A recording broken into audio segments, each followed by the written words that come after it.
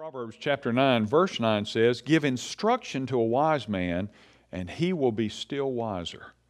Let's look at what we've been talking about, arrested intellectual development. Sometimes we use verses like, "God hath chosen the foolish things of the world to confound the wise," as excuses for not developing our minds or growing intellectually. You see, God said, "My people are destroyed for lack of knowledge," in Hosea chapter 4 and verse 6. A sense of fulfillment accomplishes intellectual growth, one that doesn't come any other way.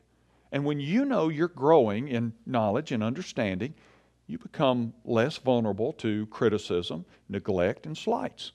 Your sense of worth is no longer tied to other people's approval because you measure yourself by a different yardstick, personal growth. The writer of Proverbs says, "The heart of the prudent acquires knowledge, and the ear of the wise seeks knowledge.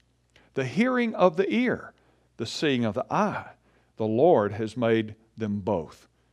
Notice you learn by listening and observing. And we're not talking about hours spent watching television that dulls your brain and stunts your powers of conversation. The Bible says, "As iron sharpens iron, a man sharpens the countenance of his friend." So to grow and to become sharp, you need people in your life who sharpen you. Three key activities will help determine your future.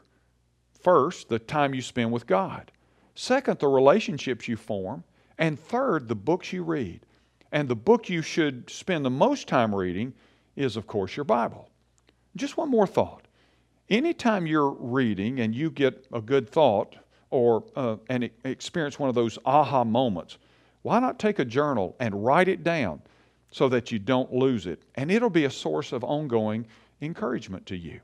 So, grow. Grow spiritually. Grow healthy.